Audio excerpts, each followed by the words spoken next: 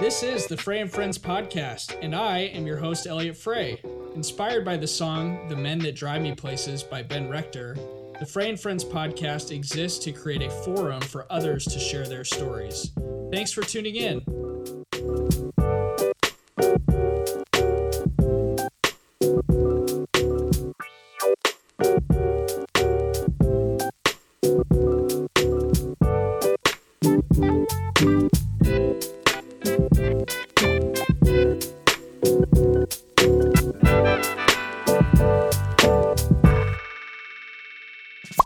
Hello and welcome to the Frey and Friends podcast. This is your host, Elliot Frey, coming to you from my newly redesigned living room after a Sunday full of Target runs. I don't even know that I'm excited to share that, but I am here for episode 15 with my good friend and the last individual to cover art for the Frey and Friends podcast, Tyler Allison. Hi, Tyler. How's it going, man?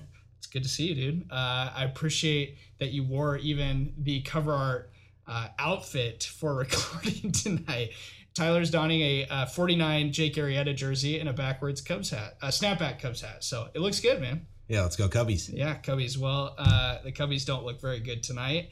They started the night down 7-0 in the second inning against their crosstown Cup rival, the White Sox. So not a great night to celebrate the Cubs, but that's okay. We've enjoyed plenty of Cubs memories together, and we'll probably talk about some of those and many other memories tonight. But I'm just excited you're here, dude. I think we've got a lot of good stuff to talk about. So let's jump in. So I know you pretty darn well. I'd say really well.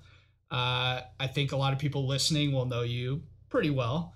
Not everybody. There will be some people. I'm thinking of the Devin Pauls who live in Austin, Texas, who have no idea who you are. They'll be interested to learn a little bit more about you. So I'm curious, can you give the audience a little bit of an overview of who Tyler Allison is? Yeah, so I'm Tyler Allison. I'm born and raised, not born and raised, born in Southern California, a town called Victorville. Moved here when I was young. My dad's a pastor, so we moved to Earlham, Iowa, which is a little town out a little bit west of Des Moines. Spent my entire childhood there, and then that's where I met my wife. My family moved in town a couple times. My mom was a principal and a teacher in Waukee. And then after high school, went to Iowa State, graduated with an engineering degree from Iowa State, an easy one, industrial engineering, not a hard one. When I was going to Iowa State, I was like, well, I could do business with an engineering degree, but not engineering with a business degree. So I proved my math teacher wrong and was able to do that. I like to have fun, hang out with friends, hang out with my wife, play golf, anything competitive. I like to build stuff.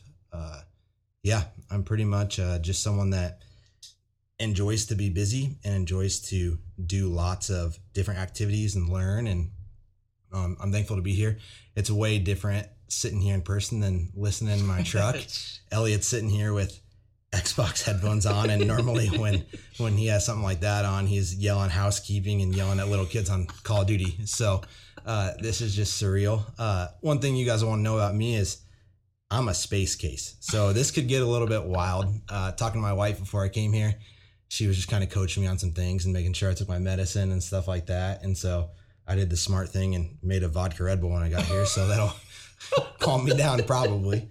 But no, I'm excited to be here. This is very different for me and new, and Elliot's my good buddy, so this is gonna be fun. Yeah, this is good. I can honestly say this is episode 15. I don't think in any of the other 14 episodes we've mixed meds with vodka and Red Bull, but it should lead to interesting conversation. But no, I'm just playing it. Honestly, for those of you that don't know this, I consider Tyler to be one of my very best friends and somebody that we've done a lot of life together, actually. And I feel like if I think about the small group of individuals in my life who I feel like, both of us would say we have really good networks of friends and people around us that care a lot about us and vice versa. But it's hard to think of those individuals that have been around for the good times, the bad times, everything in between, lots of life events, things like that. And Tyler's definitely one of those individuals in my life. So I'm thankful for our friendship, and I think tonight will be kind of a fun way for us to maybe reminisce a little bit, which is always kind of a fun aspect of this podcast. So looking forward to the conversation, Tyler. I do want to ask you, maybe to kick us off, do you know how we met? Yeah, so I was thinking about that, and it was at Iowa State. Our paths could have crossed. Earlham played DMC a little bit ago. Yeah, I didn't skateboard or play soccer. Yeah, but I think we met either at Elliot's apartment where they had a fish tank, and a couple of my buddies that I was in school with, Matt Jordahl and Ryan Spencer, we got the same degree at Iowa State and kind of hung out for all those years, and could end up playing cards at their place one night. Or one of my first memories is discipleship group through Salt Company. We were in the same D group for half a semester, and that was an interesting one, but it was good. We got to know each other there, and then from there, just kind of took off, and it's been fun. I don't know. What do you remember? Well, yeah, it's funny you say that, because honestly, it is weird because I feel like I've got a fairly good memory, especially when it comes to like friendships and just milestones in friendships. I can't for the life of me remember when we first met. I can think of a whole ton of stories since we've met. I can't think of the exact time we first met. I do think that it might have been discipleship group. And I remember that time well because you said a half a year, one semester. I remember at the semester mark, myself and a couple other guys got kicked out, and you were part of the cool kids that stuck around for that group. So I didn't get to be in your discipleship group anymore, but it's your classic A team, B team situation. It really was. And we've had lots of good laughs. But then your B team goes on and wins the championship. Jeez. Yeah, I'm not sure if that was the case. I do remember, and I don't know if my good buddy Jesse Reyes has been listening or not, but that's actually, I was talking with Kelly earlier before we started tonight, and we were talking about that semester when all those changes happened, and that's actually how I met Jesse Reyes, because I ended up going to his discipleship group for the next semester. So kind of funny how things worked out. But all that said, yeah, I mean, I remember discipleship group, and then it's funny to hear you even say that it could have been playing cards at that apartment, because I didn't actually even live there, but I might as well have, because I was there all the time. Okay. So I lived in the dorms that year, but Jake, Ryan, Matt, Tanner, all those guys lived together in that apartment, and I think we all were there all the time, it seemed like. So I think you nailed it. It could have been either of those places. But with that said, I think as we go on, we'll talk about a lot of stories that maybe is where our friendship really cultivated. So I think we'll get there. Before we do that, though, a couple rapid fire questions for you. So here's the challenge. Corey McAnally, if you're listening, a couple episodes ago, you said that rapid fire is never truly rapid fire, and you claimed you would be the one to take the gold medal in being actual rapid fire questions. You failed to do that, Corey, which I know we had a lot of good laughs about. So I challenged Tyler before this podcast. Let's see if we can do rapid fire, and we'll cruise through them. And I think I've got some questions that might fit for a good rapid fire. So I'm going to start with this. And I think I might have an idea as I look across the coffee table in our janky studio setup at your cup on the coaster. Your greatest caffeine source? Red Bull, then coffee. Yep. I kind of assumed in that order. Okay, you work, and we're going to talk about this a little bit when we talk about your role and what you do professionally, but you work in construction. Yes, sir. So I'd assume that you have an easiest type of contractor to work with and a worst type of contractor to work with. What comes to mind? The easiest type of contractor is one that shows up and does 100% of their job, which is about 0% of contractors. The hardest type of contractor to work with is ones that show up and I think they're lost and they don't know where their job starts and stops. And so they start short and stop short. Yep. So that's fine. That's different than what I anticipated you saying, but I love it. And the reason I asked that question, you'll find out here shortly when we get to something I've noticed about you. What was your first car?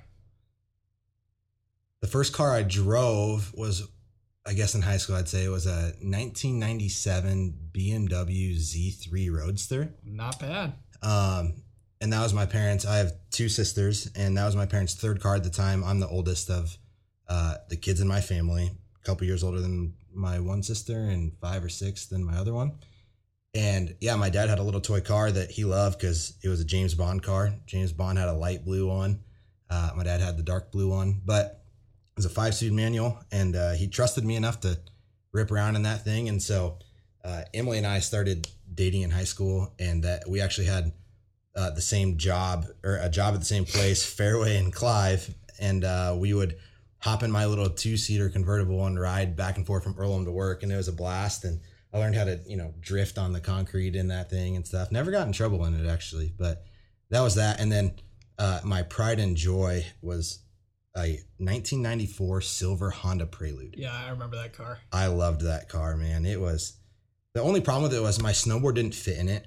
And so I kind of pulled my seats forward. And then Honda is a lot of times when it's a 4-seater car, but this car is a coupe, so it only had 2 doors. And you couldn't really call the back seats. But my best friend at the time was 6'3" and could barely fit in there. His head would be kind of touching the window and he'd get sunburnt and stuff. But I had that, take the seats, I folded them down in this cubby. It was a cubby in like the frame behind the back seats. Yep. And so I had a hacksaw. And so I made a hole big enough where my snowboard, if you tilted one of the seats down, would kind of slide up there and fit in my car. So we actually, in this little dinky Prelude, could get 3 full-grown guys and 3 snowboards in there with all of our gear and go snowboarding. And I loved that car. It was great. I traded that out for a little BMW wagon when one came available that I loved. But yeah, I still have, the little Prelude placard. I sold it to one of my wife's cousins, and before I did that, I kept a spare key and a little Prelude placard out of it because I loved that thing. It's good memories in that. That's amazing. Yeah, that's super cool. 2 things. 1, first of all, you already can tell why rapid fire is difficult. Yeah. 2, I remember the first time I rode in that Prelude with you. You picked me up at a dorm, I want to say, and I remember seeing the car pull up and being like, no way. Like, I've never seen a car like this before. And I got in it, and I legitimately thought, and I don't remember exactly what it's called, but we got it, or I got in the car, and I thought, this is Back to the Future. Like, this looks like the Back to the Future car. Like, the dash was just weird, and it was wild. It was a cool car, though. Yeah, if you're out there, well, you are if you're listening to this, because you're not here.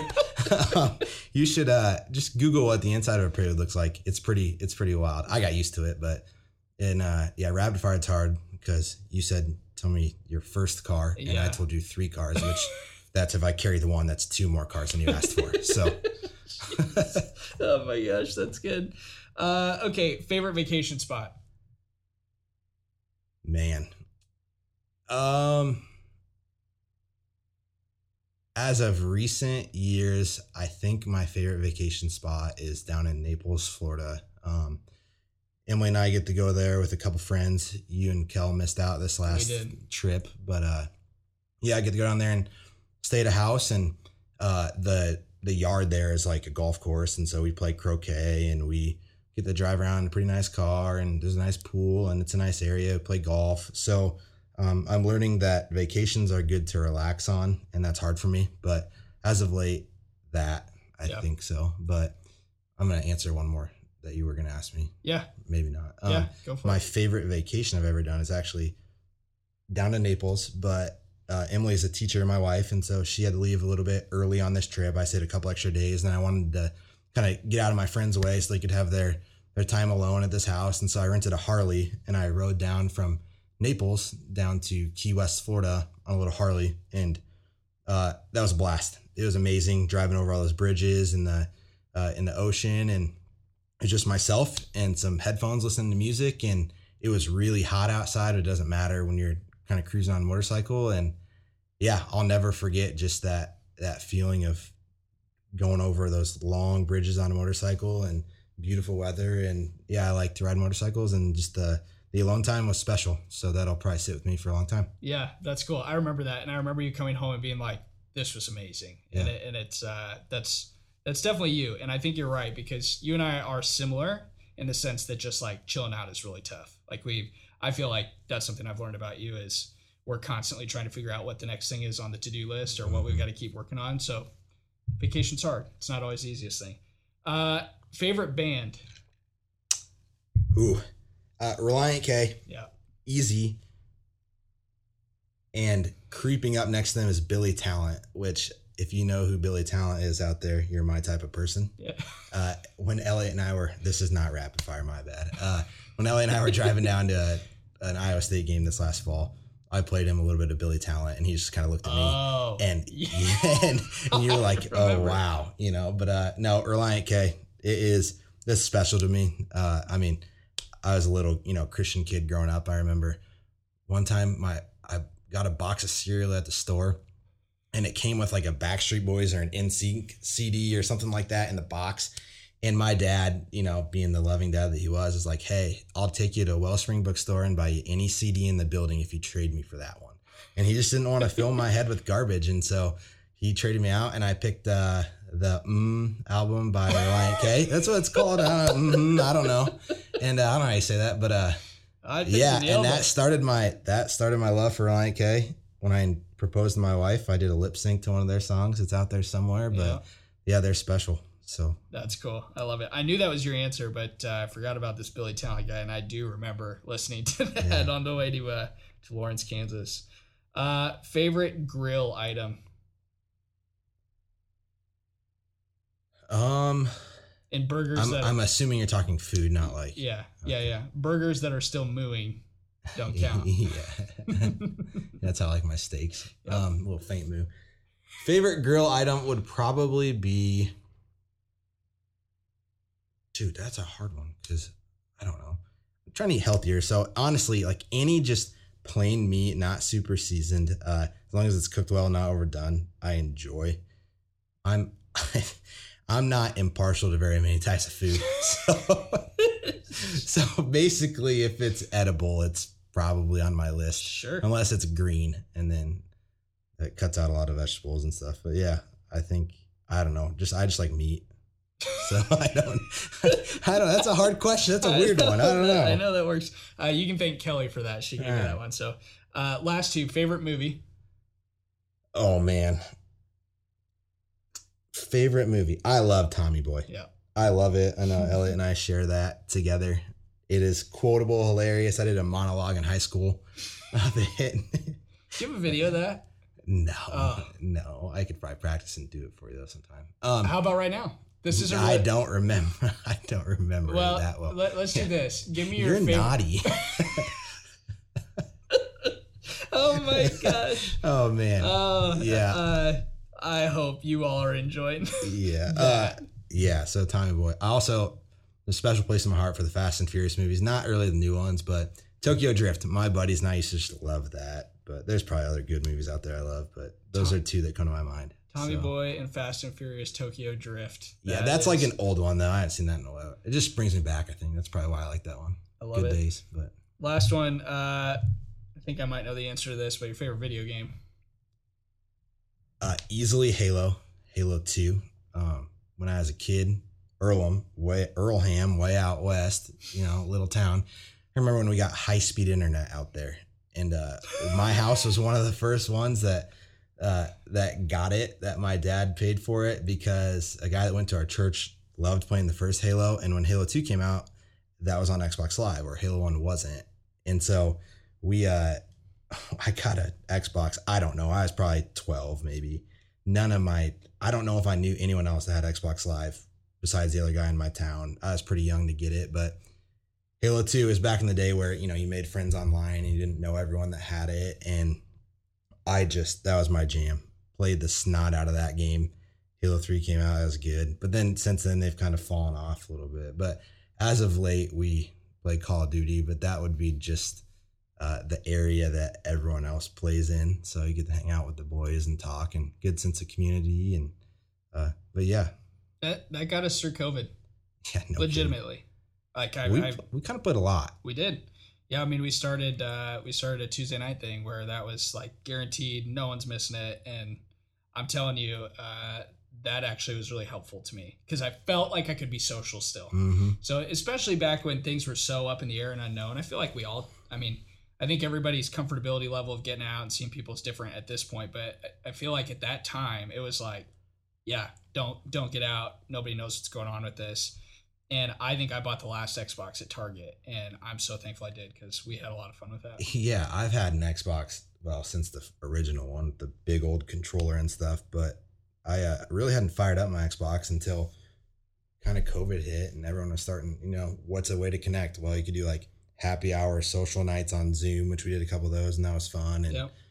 but yeah, Call of Duty has been just a nice place of community, hanging out with guys from Connection Group, other friends, getting linked up with people that you don't know, and then get to meet them in real life, which is kind of a crazy thing. Because I don't remember, maybe it was Don. Yeah. Don, we played Xbox for probably a year and a half together. We'd talk to each other for 5-10 hours a week, it seems like, and never met. And then one night, I think he was at your house and I was over here, and I just introduced myself, and it was like meeting a buddy that you'd talked to forever, and well, you never met him, in person. So that was great. And yeah, we had a lot of fun nights. It's also perfect because you can do it kind of late at night when wife goes to bed or kid goes to bed or whatever, and you can stay up as late as you want. There are many nights where one more game or the next loss carries the 3 or 4 in the morning, and you regret it the next day. But yeah, no, that has been fun. It's kind of faded off now, but yeah, it has a little bit. It's a lot of fun. Yeah, it was fun, and man, that is bizarre though, because it was all mutual friends, right? So like I might have some buddies that I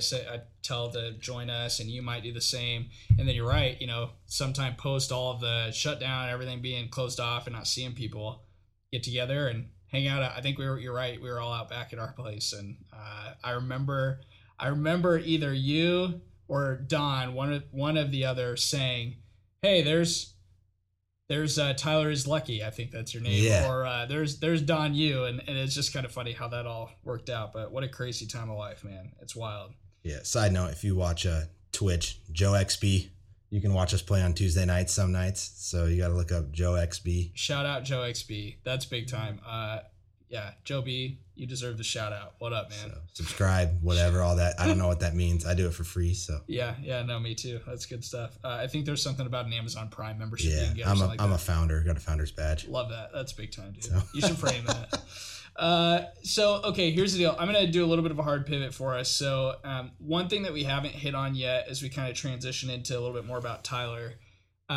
I think you have a really interesting job, Tyler, and you've done it for a while now, and I think you're really, really good at it. I'm not sure if that's true or not, because I don't really know your field that well, but you seem good at it. Can you tell the audience a little bit, just high level, about what you do for work? And then I want to use that as a way for me to share something I've noticed about you. Sure.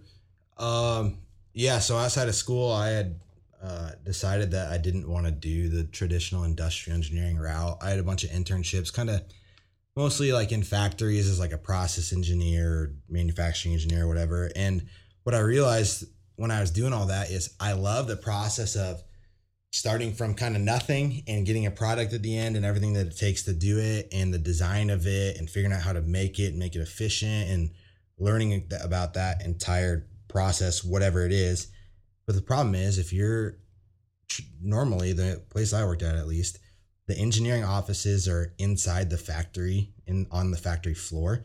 And so in the winter, you go in there at 7 a.m., the sun really isn't up, and you leave at 5 or 6 and the sun is already down. And I just found myself needing some sunlight to be outside, to be a little bit more active.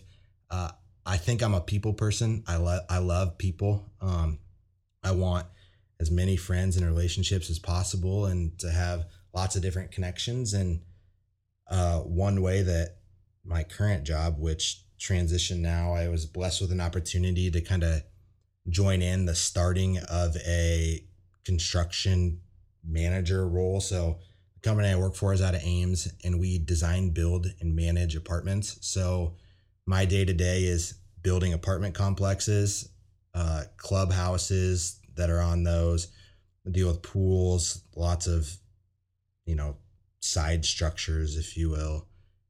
This last year, when the derecho went through, I know last week you had talked about that on your podcast, and we had a complex in Ames or in Ankeny that just got pummeled by it. So I spent this last winter kind of restoring that, putting it back together. So that was an interesting process, and got to deal with kind of the financial side of that one, where traditionally I manage the project being built. So if it needs to be done, I hire the person or fire the person.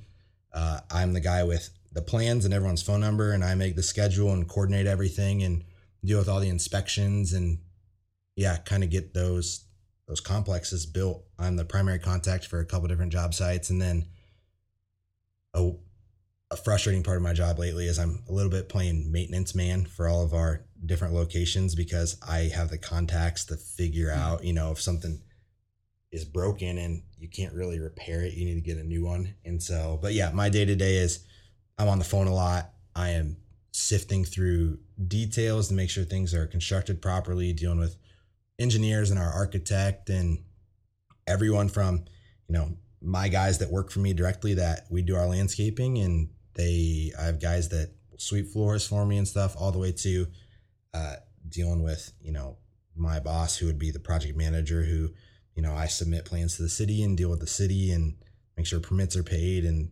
everything's inspected so that people can eventually live in these things. So, yeah, good stuff. And you touched on something there. You mentioned just even to be successful, right? You got to hire guys and you got to fire guys. And so that's a perfect segue into something I've noticed about you. And it's something I noticed when I feel like a lot of my memories in our friendship were actually riding in your truck and hearing you answer the phone or even calling you, and you're in a skid loader. And I'm like, geez, Louise, can you call me in 10 minutes when you're done? You got to multitask. Yeah. No. And it's something I truly have noticed about you is you're one of the nicest guys I know. So for those of you in the audience that know Tyler, I think we could all agree Tyler is the first guy that will line up to help you do something if you need something.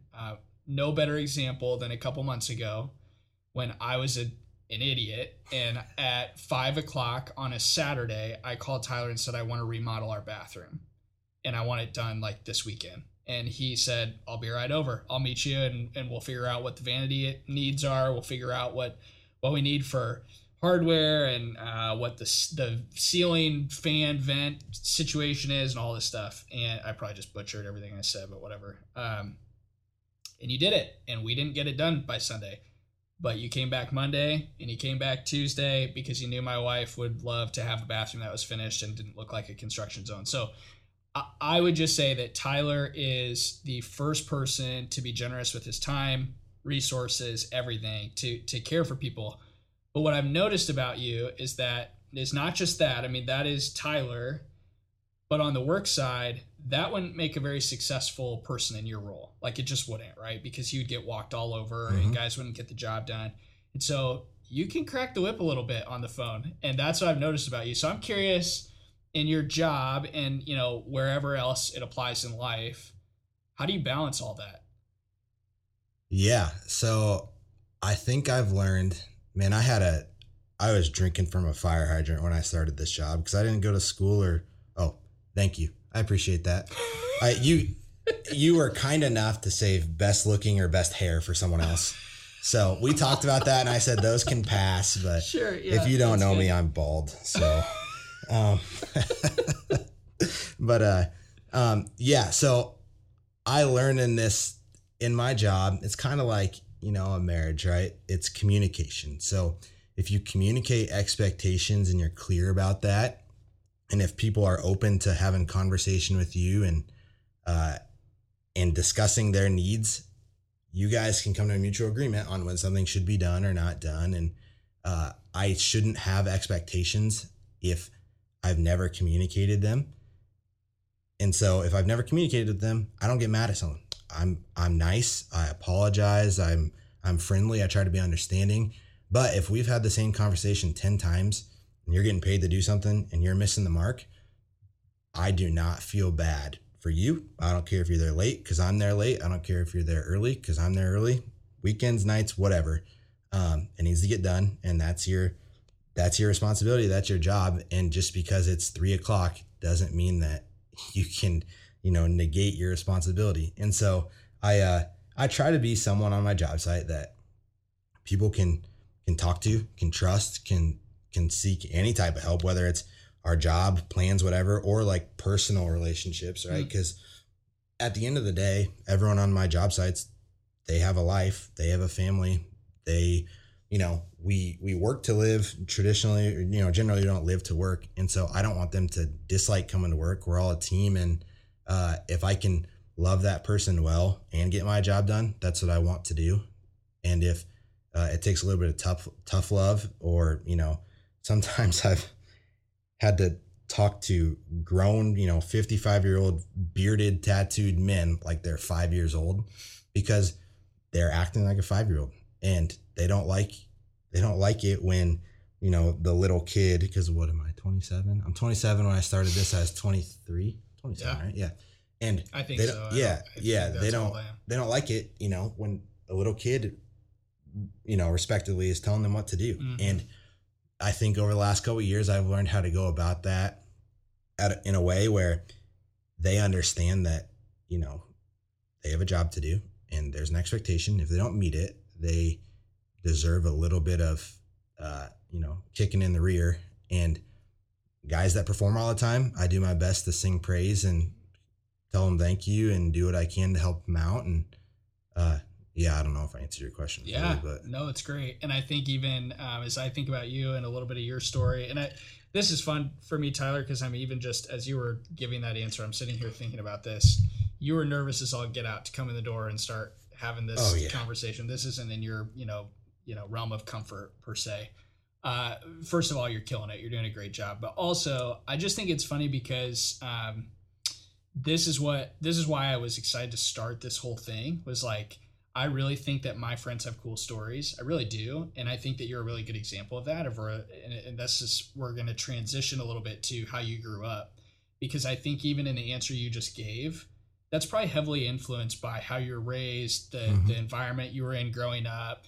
I know you have a really good relationship with your dad and just how that's influenced the way that you treat people and things like that. So I just want to say that I think that's really cool. And I have noticed that about you, the way that you balance the grace and care for people with, hey man, sometimes the best love is tough love. And this is what you're going to get right now because you're not getting the job done. And I've been privileged enough to hear those conversations in the car before. So speaking of which, let's transition a little bit. Let's talk about how you grew up, because I think that probably does have an influence on who you are today in a pretty significant way, just like it would for all of us. And so I'm curious if you can tell me a little bit about growing up in the small town of Earlham, Iowa, for the most part, about your parents and just your family influence and what you learned from them. And then ultimately, I'd love to learn a little bit about dating your now wife for a really, really long time. And basically, I mean, I've heard you say this before, you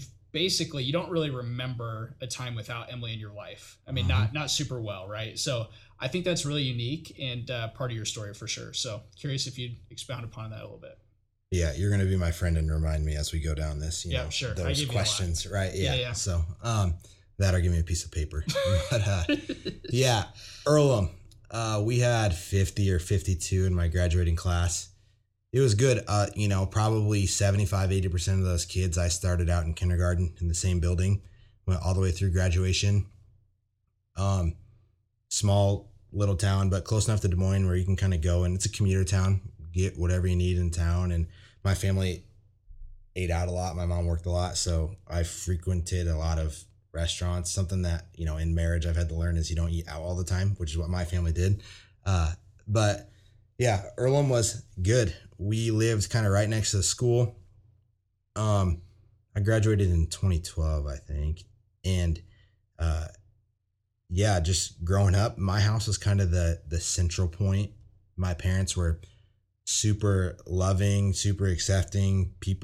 They wanted their house to be the one that people came over to hang out at, because my dad could kind of control the environment, know what I was getting into. He was always just after protecting my heart and protecting my sister's hearts.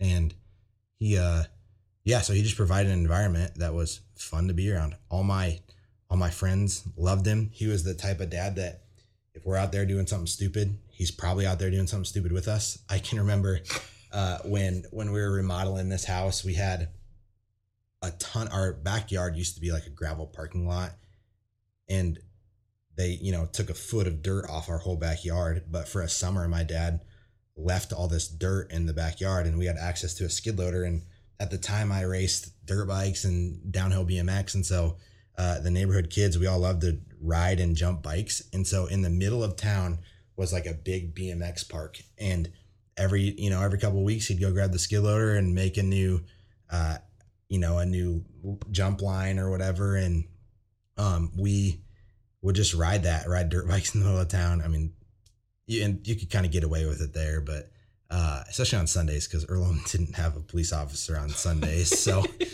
you kind of knew what you could do and not do. But yeah, we would, we had a couple different trampolines where you kind of jump back and forth of them and play slam ball is what we called it. And then as I got older, I got into and still love to skateboard. I haven't done it very recently, but I love it. And the closest skate park was in Urbandale, and I didn't like to go there all the time to skateboard. So we'd skateboard around town, and Earlham's concrete kind of sucked. So you kind of figure out the good spots and the bad spots. And a crack in the concrete was like a cuss word, or a rock was like a cuss word in town. It's just, there were spots where cracks would just kind of screw you over, and when you're riding, and that was the worst. But so my garage was the Earlham skate park. My dad, he wouldn't make me use my brain to get what I want, and try to make me use, as much scrap material as I could. Our friends owned the hardware store, so kind of any scrap wood or whatever we could always get from there. And so my dad would kind of make me figure out how to hodgepodge all of my stuff together, whether quarter pipe, half pipe, boxes, rails, whatever, banks, whatever it is. And then he would always buy me that like final top sheet of wood, which made it smooth and skatable. And that's one way that he loved us. But then he also would be out there learning how to drop in on a skateboard with us. Like I dropped in the first time, man, which is a big moment in a skater's life, is because, it hurts when it doesn't go well. And in my garage, I'd hang on to my rafters, kind of, because one quarter pipe was set into the garage wall, and you could kind of drag the other one out in the driveway, and just sitting there and just staring at it. My dad just encouraging me along. And then he's like, I'll do it if you do it. And he learned how to drop in with me. And we had, because my house was the one where everyone hung out, on the back wall of our garage, we had an American flag hanging, but then kind of like behind the motorcycles and all the bikes and all this stuff were a bunch of random broken things nailed to the studs on our garage back wall. And it was the wall of shame. And if you broke something at our house, it got hung up on the wall for people to see.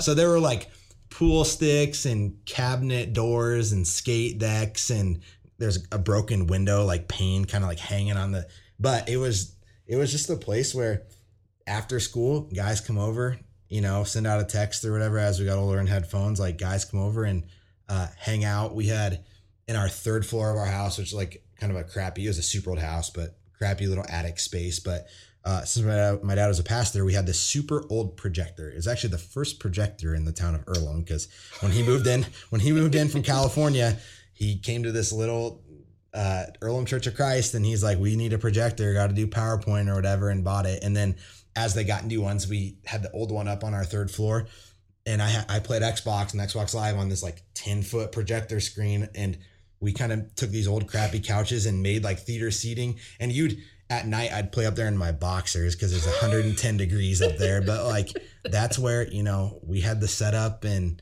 but I guess, yeah, like in all that, I learned to use my resources and to kind of be creative and to use my brain. I think I learned statics at a young age by trial and error, which is like forces on still bodies, if I remember that correctly. I don't know. But that has kind of helped me in my process to kind of be able to look at something as far as like structural goes, and understand a little bit of how the forces act on it and if it'll work or not work. Like you've seen the movie Hot Rod where the ramp falls apart and jumps on it, like kind of stuff like that. That was me when I was, 10 or whatever. But yeah, so that was good growing up there. And I guess with kind of who I am, I credit that a lot to Jesus. And he's just changed my life. And yeah, he's a good dude. And then my dad, just week in and week out, pointing me to him. He is, I'm gonna cry, man.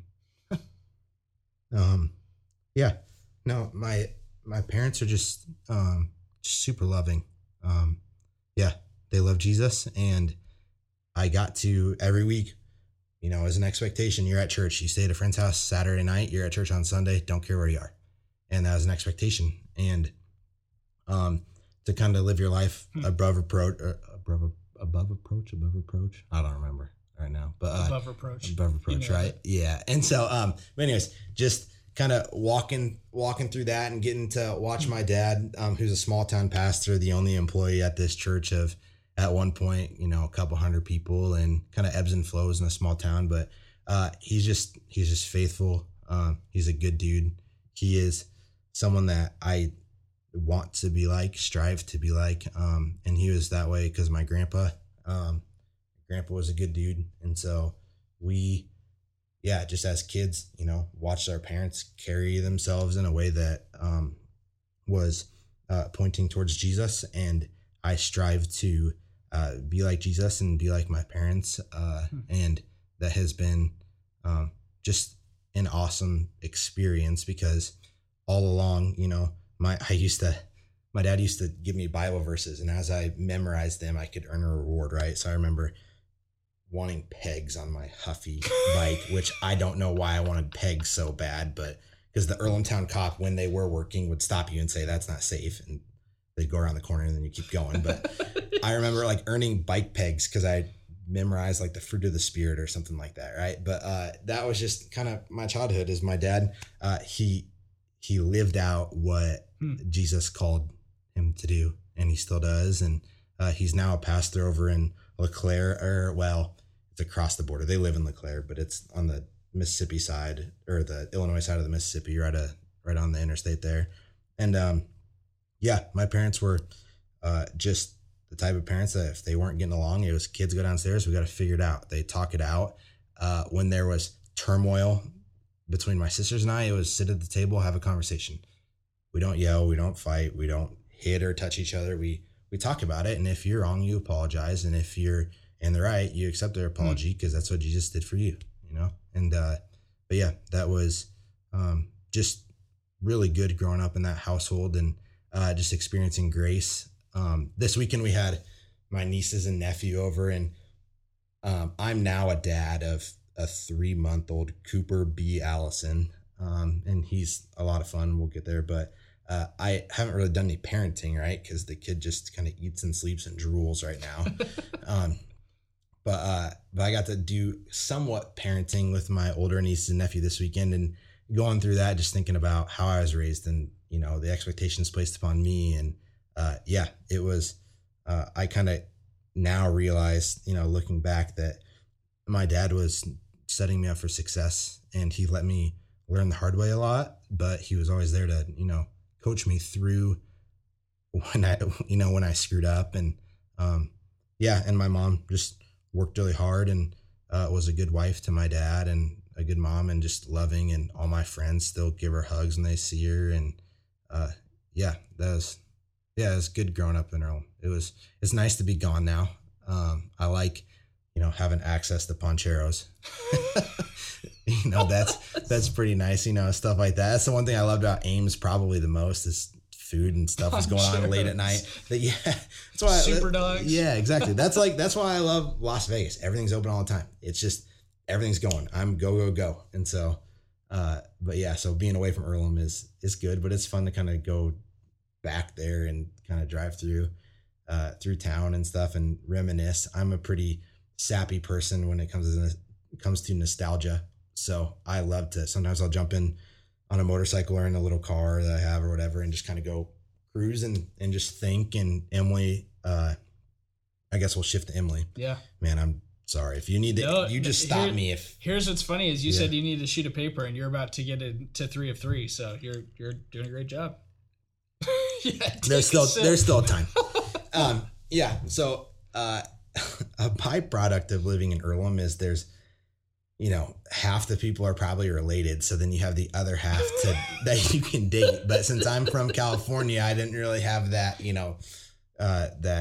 cousin problem or whatever. So, so Emily Ray Genezer, as it was, caught my eye at the Madison County Fair. Even though, even though we went, she's a year older than I am. So she's a cradle robber.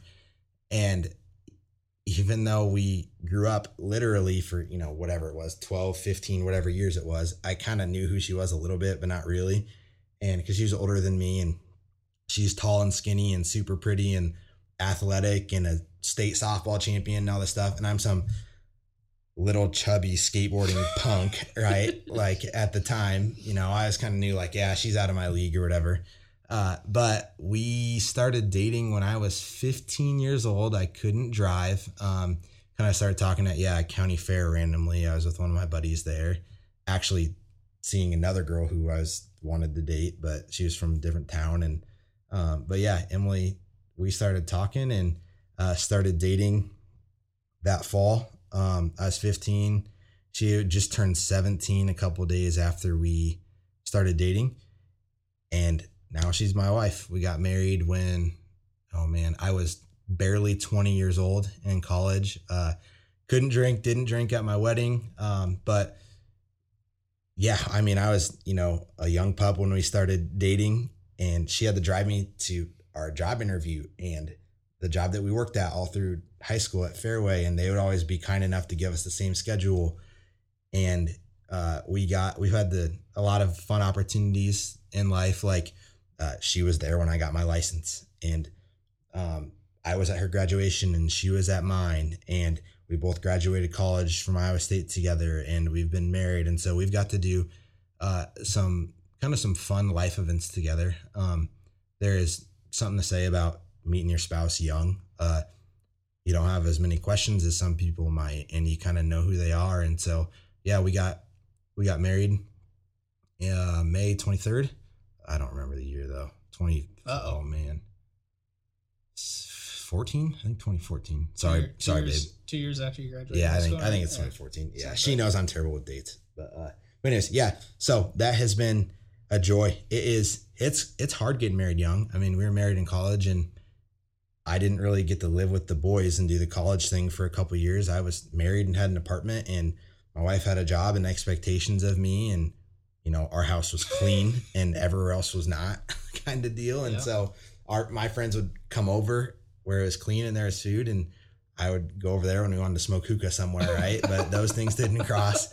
But yeah, it's been a joy just to get to know her and to grow up with her. And yeah, she's just kind of intertwined in most of my memories. My memory is not great, but yeah, it is just kind of crazy to think about it, because we dated for 4.5 years, got married. Now we've been married for 7.5, something like that. So we will cross the, by the time that we're, 35, 36, we'll have spent half our life together already, which is crazy. Yeah. Yeah. And now we have a son who's 3 months old, born on May 6th, I think.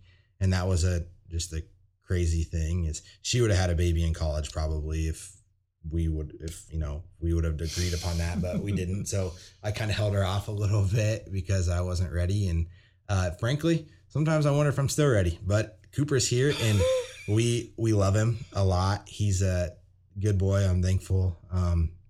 That God has just blessed us with a son. He's a lot of fun. He is he has a little personality already. He's getting it. And I know that will just get more and more fun. He loves his mom a lot. That's been something that I've been trying to kind of wiggle my way into a little bit, because he spends so much time with her right now. But yeah, that has been a learning process. Him being born, I am not like a medical person at all. I was scared I was going to pass out in the hospital. I was shaking. My worst fear. Yeah, man. She woke me up turns out she was in labor for like the whole day at work before that and didn't know.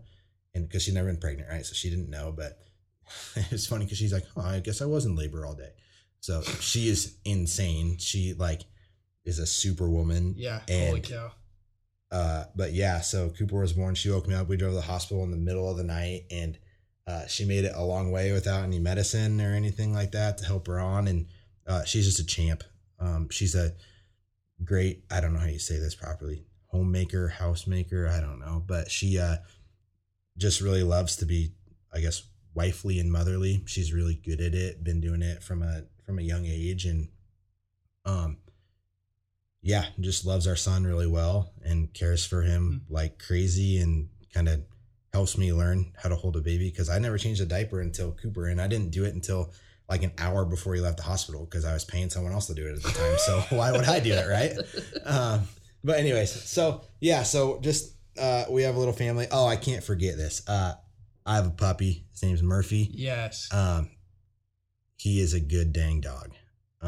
He comes to work with me every day, rides in my pickup, and is kind of the site mascot, and everyone loves him. He's frequented the Phrase house. Yeah. When he knows he's here, he runs in the backyard and jumps in the little doggy door and zooms around, and he loves it here. If you know him, he's a really good dog. So it's been great. But he is the reason that Kelly and I will always struggle with and will likely never get a dog, because we don't think we'll ever get a dog as good as Murphy. We've said that to about everybody who asks, "You ever gonna get a dog?" Like, nope, because it won't be Murphy. So yeah, Murphy's our buddy. Yeah, you got a cool little family, man. It's pretty fun to see. And I remember coming over to your apartment and thinking it was the coolest thing to get to go to like this married couple's place, but yet this dude's like still studying late at night. His wife's teaching, whatever. I mean, it just felt weird almost, but it was super cool at the same time.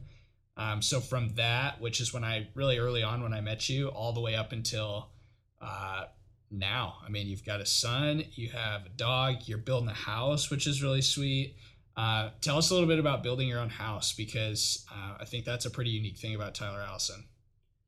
Yeah. So I work a lot, and I work for a really generous company. They're good to me. I'm friends with some of the people that are involved in that ownership and stuff. But one of my goals and personal accomplishments I would love is to build a house for my family and I. And I think that that's a good way that I can kind of help my family save a little bit of money. And so I embarked on this process kind of a long time ago now, and have been working with my buddy Kyle, who is our architect. And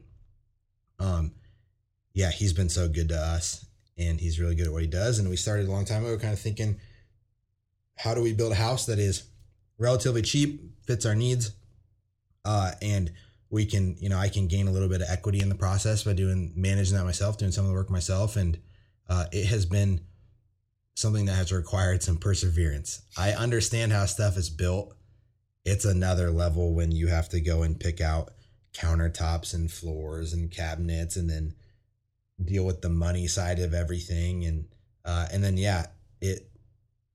we're closing on our loan here this week, and then breaking ground in September. And so that will be a project because of the newborn at home, and I have a bunch of buildings going up right now. I don't sleep that much. I work a lot, but this will be kind of the first like big step of like personal project that I will get to experience since I was building skateboard ramps. Basically, I think I accomplish a decent amount at work, and a lot of stuff goes up, and it's fun seeing buildings that people live in, but it's kind of for someone else. It's my job. And so this has, my heart attached to it, and it is fun. And I don't mind working late, staying up late, working hard.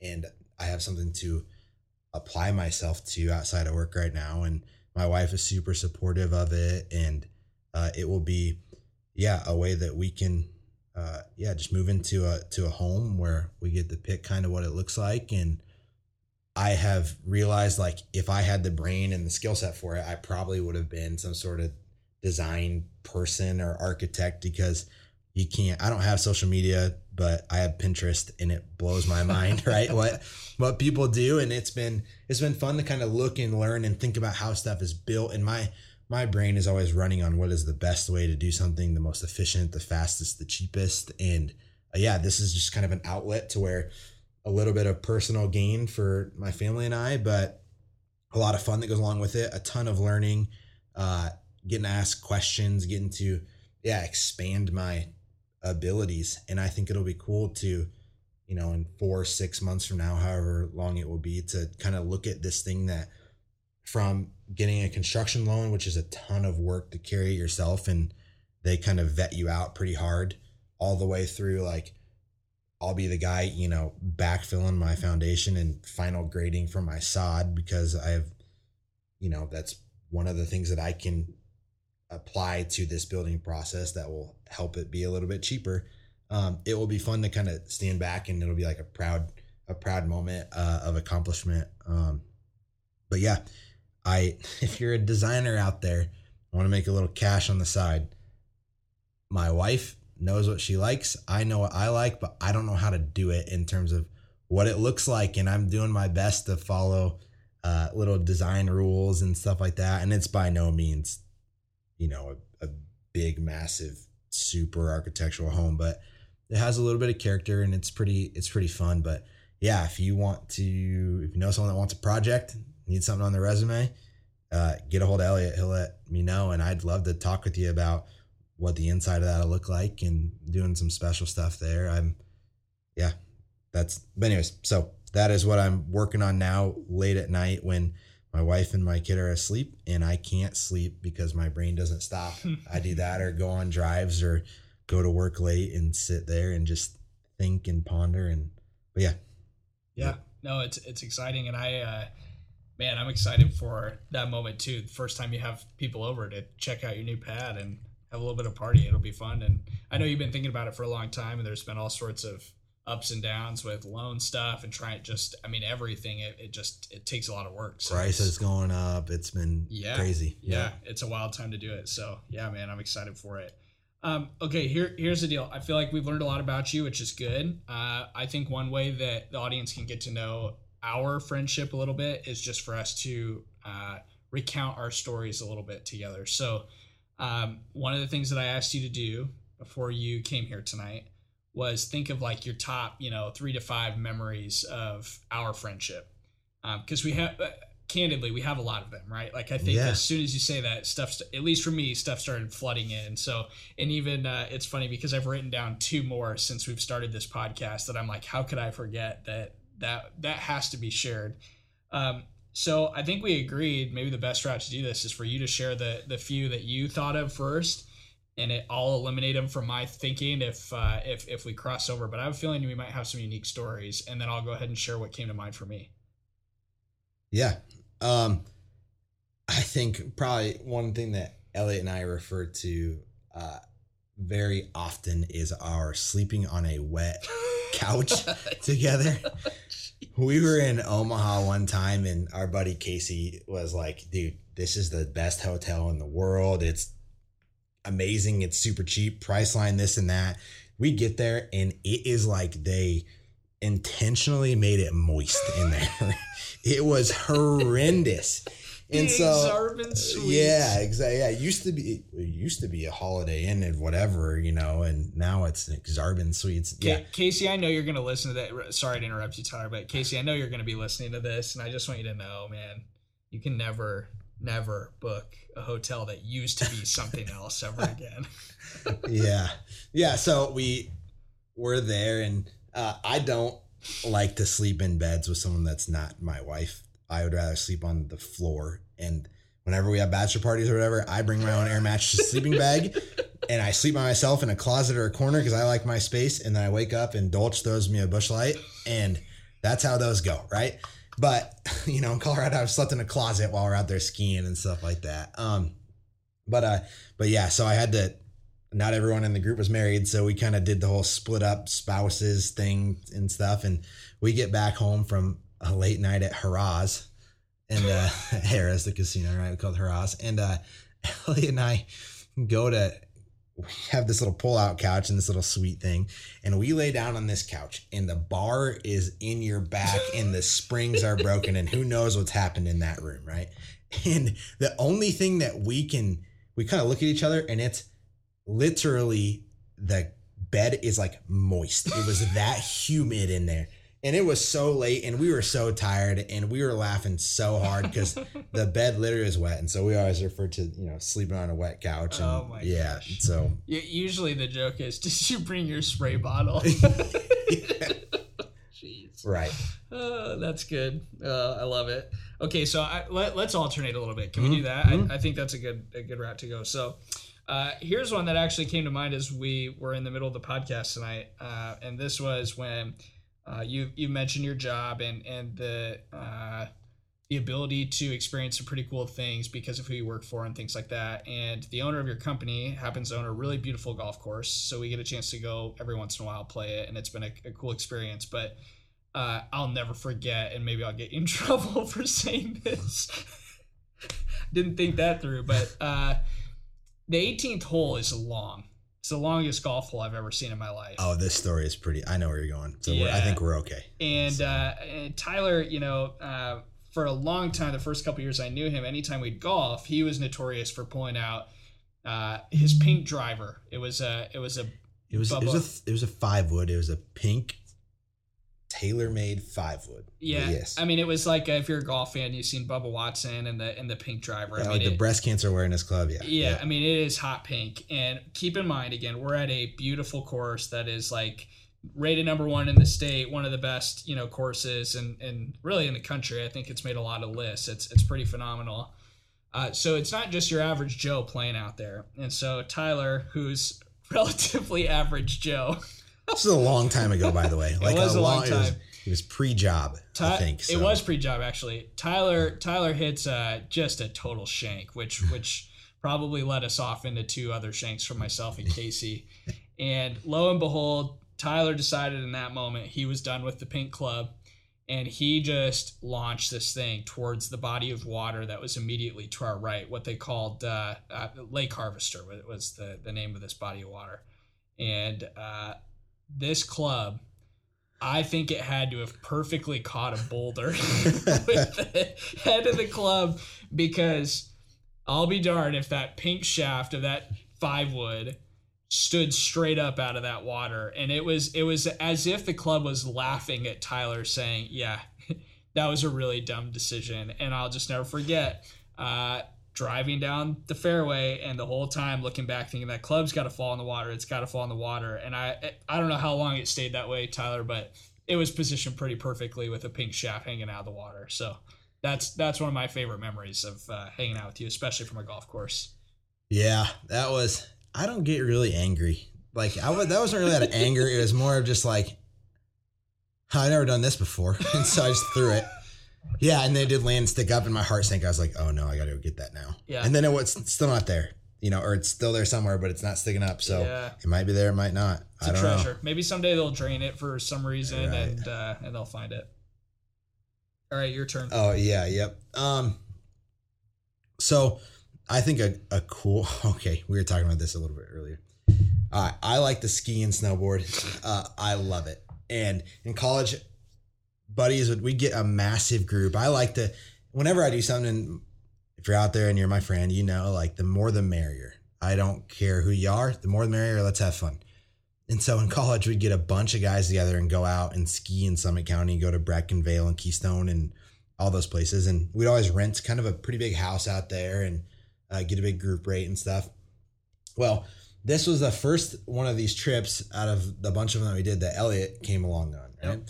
And my favorite part about Elliot skiing is, you know, it's Elliot because his helmet's like slightly crooked and his goggles are crooked the other way, and he just looks like a goon. Anyways, so he's got these skis that he wraps up in plastic because he thinks they're the nicest things in the world, and they're an average ski, right? But anyways. And so I got him waxed before the trip, though. Yeah. But anyway, so we're on the Peak 8 Super Connect at Breck, and this lift kind of goes up the hill halfway, drops down to where you can get, I don't know if you can get off, but if you can get on that point to go up the rest of the half. And so Elliot, before we went out, he was like, he always does this on trips. He goes out and he kind of gets something new or something special for the trip, and that makes him feel good about going on the trip or whatever. Well, this time it was ski poles, and he was stoked, and he bought what Shields had, and you know, Shields selection, especially being in Iowa, isn't that great, but he bought some decent nice poles, and he's stoked because they probably match his crooked helmet and his skis. And so we're riding together. It's probably day 2 or something like that, and we're going to this middle portion of this lift to where you kind of go down and you get really low to the ground so someone else could hop on your lift, or an open lift if there's room, right? And Elliot, we go down to this lower portion, okay? And they tell you, like, pick your knees up, don't point your skis down, blah, blah, blah. And we're like, yeah, we'll never be those people. So we're talking or whatever, and all of a sudden Elliot's sitting on my left.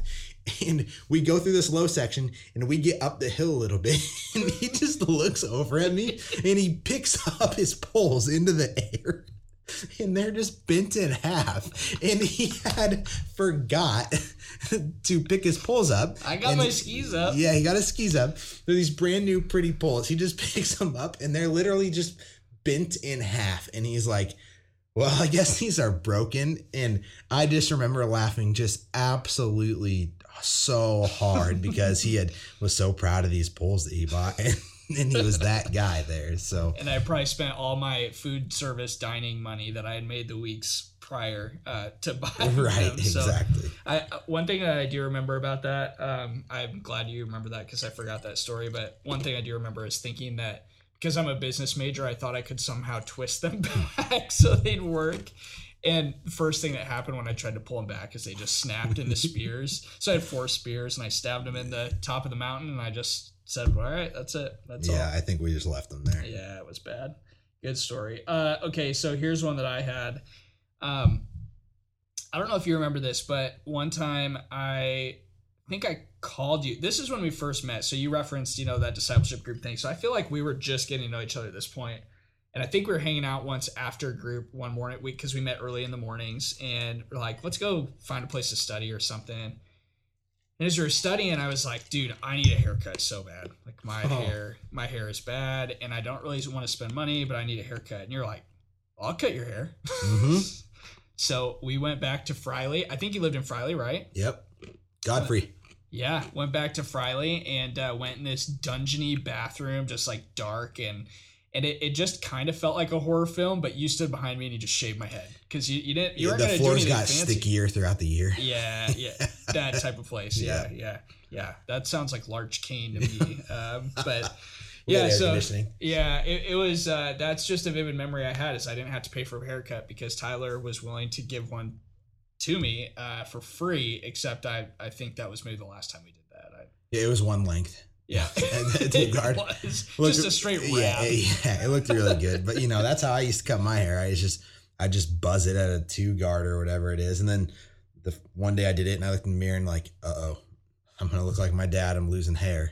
Yeah, no, that's what I remember is that there was nothing fancy about it, but you just kind of kept cruising, and eventually I had one length of hair around, and it worked. So right, we can do a couple more of these. Yeah, please. Yeah, is that good? Yeah. Sorry, I'm looking over here because, believe it or not, at that time when you cut my hair, I had a MacBook Pro, and that is the computer we're using right now. Let's go. That's a good computer. This. And it just popped up a pop-up that made no sense, and I didn't know if we just lost everything. So yeah, had a minor heart attack. Go ahead with your next story, Tyler. Yeah, so we've, with the fun, there's been the bad. So one time, our wives, Kelly and Emily, they teach at the same school. And every now and then, like, all the teachers get together and go do fun stuff. And I'm not a big go out type person. I'd rather sit and hang out with friends or play golf or whatever, right? But the girls, like a bunch of I think it was for school, they kind of all got together and went out to dinner, and maybe were on a party bus or something like that. I don't remember. But I had this BMW X5 SUV that my wife drove, which is since now totaled. But this thing was a lemon. And one night, like Elliot and I think we were going down there to like pick our wives up and at the end of their night, and we went down there and maybe met a couple people down there. I don't remember who we met, but we were trying to. It was when we were parking when this all happened. Yeah. Anyways, this car just gives up. It was, you remember how cold it was? It was like negative 30 wind chill. It was miserable outside. So it's late at night. We're downtown Des Moines, and my car is like broken on the side of the road, and it won't even do anything. And Elliot that night helped me wait for a tow truck and get it up onto this tow truck and pick me up at the maintenance or the mechanics place over somewhere, and just kind of did all this loop. And I'm not kidding. By the time that we got all this taken care of and got our wives, who were not themselves probably at that moment in time, they it was probably like 3 a.m. by the time we got home. But he was a good friend. He stood there in the freezing cold with me while this guy came and Yeah, at one point we're just standing in the middle of the road and my car is just stuck. I think we had to push it, and he was just there for that. And now that car is gone, but it was that was a funny time of just like, I think it was a moment in my life where it was one of those, oh great, now this, like other things were going wrong, other stuff was breaking. I don't remember, but I just remember like being like, I'm so thankful that I'm down here with my buddy and he has a car. I don't even know. We rode together, I thought, though. Maybe we didn't. But I think I Ubered home or something and got your car. Yeah, but I don't know. It was crazy. I was just thankful for my friend in that moment in time. So yeah, that's good, man. I remember when it kept saying like shutting down. Your car looked like a computer that was like, or an Xbox that had the red rings of death. It kind of just like powered down. Yeah, that was interesting. Okay, how about one more from each of us? You good with that? Deal. So this is a more recent one, and honestly, I think it's my favorite memory of all time with my buddy Tyler. So we mentioned earlier, COVID wasn't the greatest. Like it kind of stunk. And actually, I'm hoping you share a different COVID story. But I'm a big Iowa State football fan. I'm kind of crazy. I think my friends probably are like, yeah, it's a little over the top. But I just want to go on every road trip that Iowa State plays because I think it's fun to visit college towns and just go do the whole thing, right? And during COVID, there was really only one opportunity to do that because of how they were limiting fans and things like that. And the only place that you could get into a limited capacity stadium, Lawrence, Kansas, where nobody goes to games because they hate watching football there because it's so bad. And so 2 years prior, I had convinced Kelly to drive down early on a Saturday morning to go to that game with me, and she was miserable. She did not like it. It was not fun for her. So I didn't try and do that this time around. So I called Tyler and I said, dude, I'm depressed. I'm sick of sitting in my house. I'm sick of not going to football games this year. I miss it. I need to go. And I couldn't go to Ames because I couldn't get a ticket. Mm-hmm. So I just said, I got to go to Kansas, and I'm going by myself if nobody goes with me, but I'd love if you join me. And Tyler, I don't even think I'd finished asking, and he was like, yep, what time are you picking me up? So we drive down, and we decided that we're married men. We are very, very blessed to have awesome wives and families, and we've graduated from this stage in our life, but we did decide that it was going to be a bachelor weekend for sure. And so we went to this game, and then we, spent the rest of the weekend in Kansas City. There are two things that stand out about this weekend to me. The first was when I had told you how bad it was to watch a football game at Kansas. Oh, man. And you, I think, understood, but you needed to see it for yourself. And I'll never forget, this would be, I hope that if you go before me, which I hope that doesn't happen, but if you go before me, I will tell this story at your funeral. And it's that we got into this stadium that's just a dump. Memorial Stadium's terrible. And the very first thing you said as we start going up this concourse to our seats was, this kind of looks like the Adel Pool. Yep.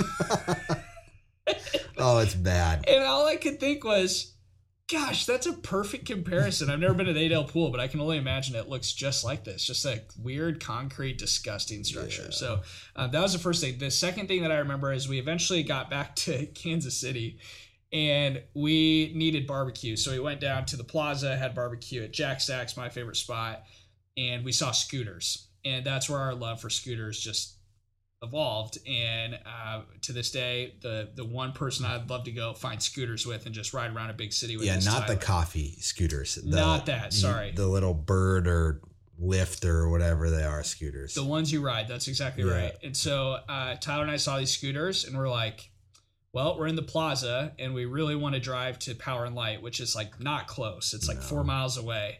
And we did a round trip. And I remember that my total cost was almost $50 for using that scooter. Mm-hmm. Best $50 I've ever spent in my life. We had a blast. We were middle of downtown Kansas City traffic. Yes, it was COVID, but it was a weekend. It still had cars out, going out to eat and stuff like that. And we were just ripping scooters, man. Oh, yeah. And I'm not terrible at things with wheels or boards or stuff like that. And so, I like to go downstairs and jump off stuff and whatever. And those things it's sweet because as long as you don't break it, you kind of can go get another one if that one's acting a little bit funny, right? And so, but Yeah, that was good. We won all of our bets that weekend. So Iowa State, good teams win, great teams cover. That's right. So Iowa State's a great team. They covered. Absolutely. And it was a lot. We smoked them. And then we met those guys that you were. Elliot likes to, he loves Iowa State and he likes to chirp people. Loves to chirp people. And so, but that always turns into friendship. And he's like yelling at these guys, chirping them. And then we end up going and getting a beer with them. And then they were all playing these dumb little games or whatever. And we just kind of sat there. And then it got to a point where we're looking at each other like, yeah, how do we leave? Like, we want to leave. And so, so we did that. And we started the morning at whatever the top of that hotel was, just looking out over the stadium. That was pretty fun. Played some golf. That was good. Made some money that night at the casino. That was a good trip. But yeah, just ripping scooters, man. I love it. And I could, even when we were in Minneapolis, which that'll be my next one is, we're in, I'll finish with this one. Well, there was a time we met Kyle Hendricks. Yeah, I had that actually on my list. That was kind of fun. Yeah. Our wives and I were in St. Louis and we watched Cubs play and Hendricks pitched that night. And we were at this like rooftop bar thing, like at the end of the game, just kind of seeing the city. And Hendricks was up there just chilling with his family. And because it was in St. Louis, no one knew who he was. And he looks like the most ordinary dude. And we just kind of look at each other like, dude, that's him. So I think you bought him a beer and we just talked to him for a while and that was pretty cool. Bought him Bud Light, thanked him for the World Series. Yep. Yeah. It was a good memory. Yeah. But mine goes, so scooters. So now wherever he goes, there's a scooter. He sends me a picture wherever I go. There's a scooter. Like we just love to run those things. Right. But so we're a couple months ago now, we're up at a bachelor party for our buddy Matt Jordahl. And I don't know if I've seen Elliot so like scared in my life, especially for me.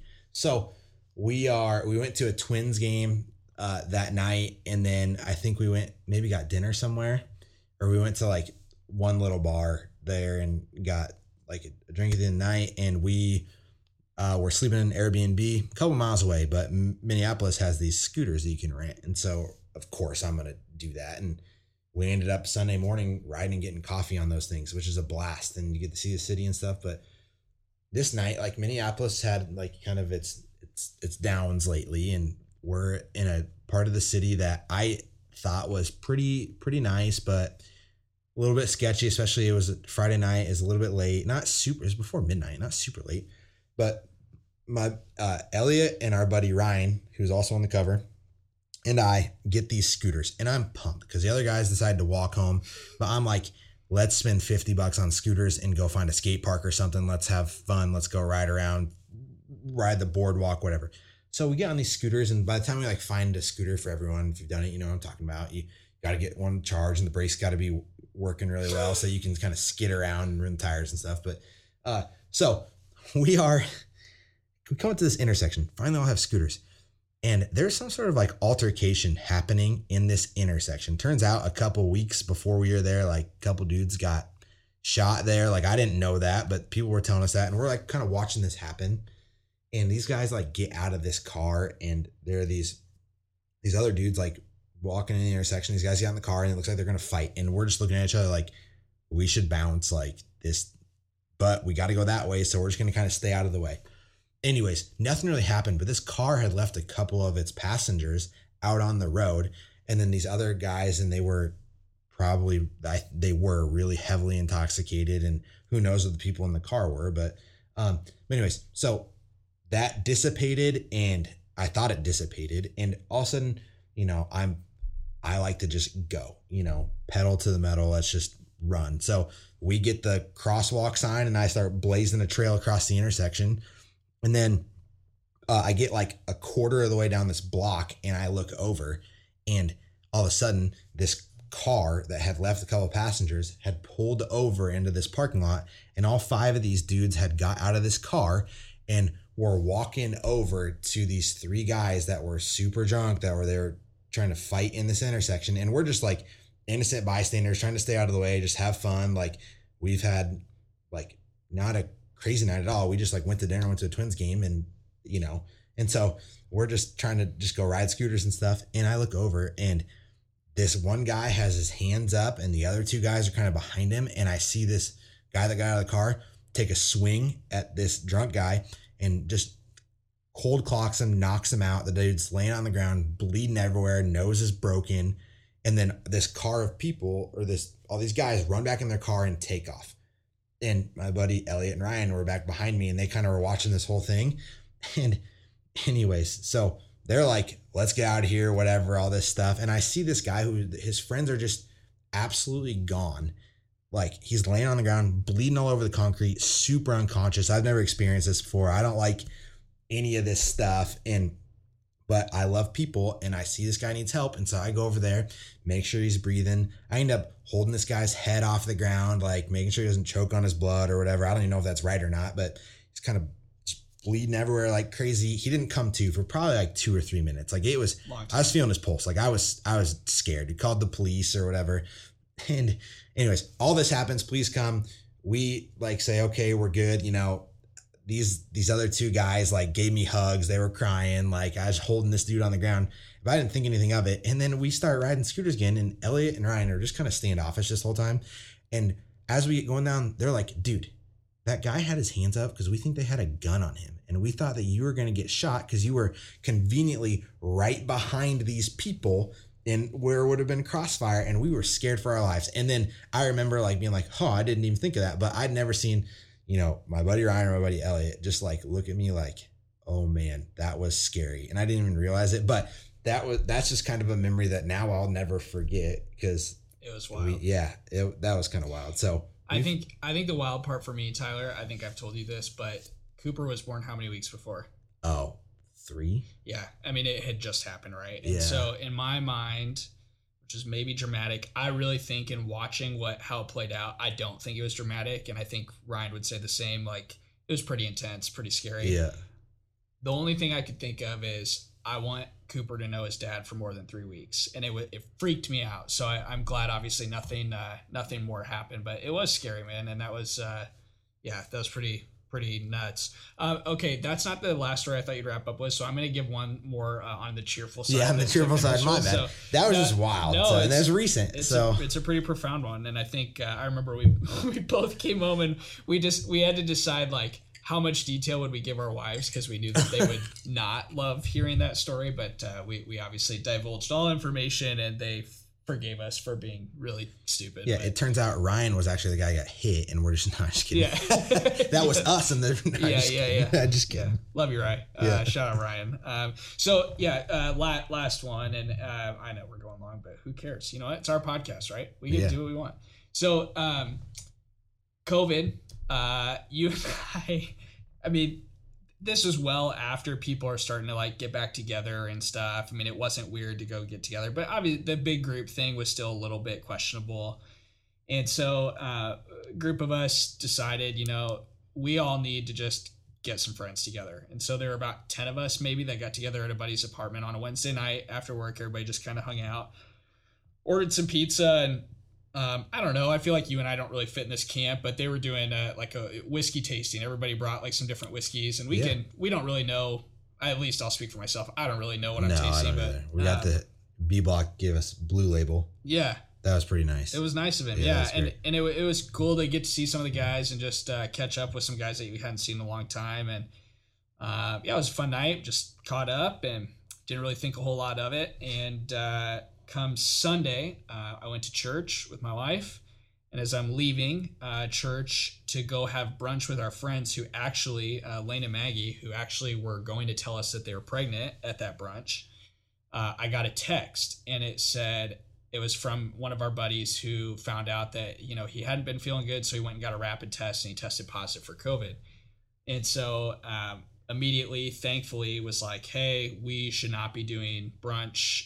It stinks, but I want to be super careful. Thankfully, we took the careful route, especially now knowing in hindsight that Maggie had just found out she's pregnant. So that's crazy. But long story short, go home, feeling fine. Well, literally that evening, like Sunday night, I started feeling kind of crappy. It was kind of just like a rundown feeling and just kind of how I usually feel when I get sick. And come Monday morning, it was like, I'm sick. Like, I've got something going on. exhausted, shortness of breath was a real thing for me. And then I started not being able to taste anything. And I was like, oh no, I've got it. This is real. So I went and got tested. And right around that time, I call you and I'm like, dude, I think I've got it. And you're like, yeah, I'm starting to feel really tired. Like I might just didn't sleep well this weekend, but I feel like I'm starting to feel not great either. So you go get tested and mine comes back first and it's positive. Then yours comes back and it's positive. And we got wives that are teachers and we're like, geez Louise, they got to go get tested because otherwise they can't teach. And they're not happy with us because we got together with these friends and think maybe we brought it home. And then all that, whatever, all this stuff's going on. So Tyler and I just agreed that we were going to obviously quarantine at home, do our best to stay away from our wives so they could be safe and be safe at school and all this stuff. But we're way too social to just sit in a room for 10 days, right? So what do? Well, once we both felt good enough to get out, Tyler came and picked me up in his little BMW. It just says M on the back. That's all I know about it. So it's a BMW M Roadster. It's a 2000. So it's a little bit more special version of the one that I got to drive in high school. It is pretty cool. And Tyler just said, listen, I'm picking you up and we're going to go drive. And it just felt weird at first. We didn't hold hands that much. He picked me up and I'll never forget it because I think we drove for over 2 hours. Yeah. I mean, we just drove, we looped the entire city and just, we did weaving in and out and you wanted to go look at houses that you thought were kind of cool. And we just drove. Didn't do anything else. We really wanted to get out and go have lunch or a beer or something somewhere, but we knew can't do that. It's not really a good idea. And eventually Tyler brought me home and dropped me off from our date. And my wife was standing out front when we got home. And it was just like, all right, I guess I got to go back into my room. I don't know what to do. That's how you know you're friends with someone though. It's just you can just, in my life, there have been a few people that I can just sit in a room with nothing else going on and leave there enjoying my time and laughing. And, Elliot is one of those people for me. And so I called my buddy. I said, let's go on a drive. And so we went on a date and it was great. My dates with my wife end up better normally, but he's a close second. Yeah, so thank you. I appreciate that. Yeah, man. No, that was fun. There's no one else that I'd rather, bang on a sign in the student section of the balcony wearing ski goggles with, I did have the ski goggles down as oh man. See, I feel like we could sit here for another couple hours and tell stories. You guys set us up. I'll never forget the first date. The first date with you guys, but then also when we went and had dinner with Robsons and you put Kelly on the hot seat right away. You mentioned the Kyle Hendricks thing, but earlier that day was the Fun Bowl memory. I mean, there's all sorts of stuff. So, man, the art room stairs. The art room, yeah. Oh, some things are left better unsaid. So, yeah. All that to say, man, what a fun conversation. I appreciate you taking time to do this. I hope you enjoyed it. I think you did great, man. I know this isn't your thing, but I think people are gonna think you nailed it. Yeah, I know I ramble. I know I'm a space case, but I do think that I'm someone that if someone will listen, I'll talk. Yep. So thanks for listening, man. I really did enjoy it. I got more comfortable as we went on. I don't think I did anything that dumb that I'll hear about. So I think this came out pretty safe.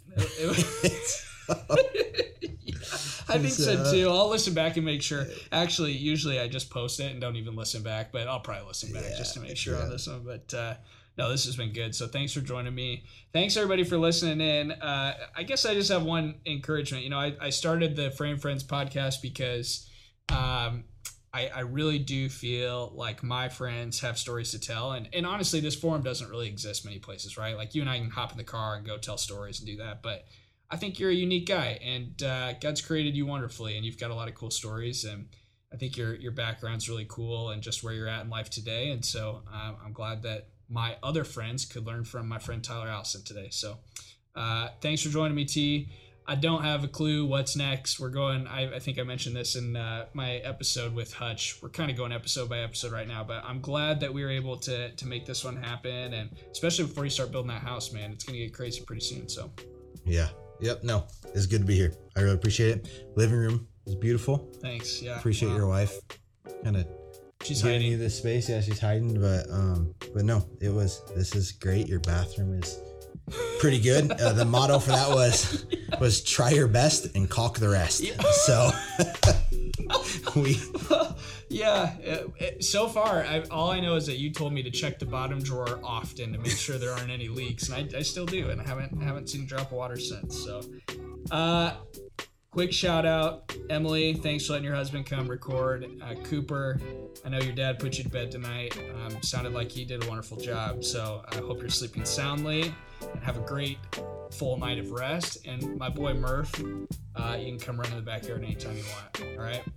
That is all for episode 15. My interview with my buddy Tyler Allison on the Frame Friends podcast. Thanks for tuning in.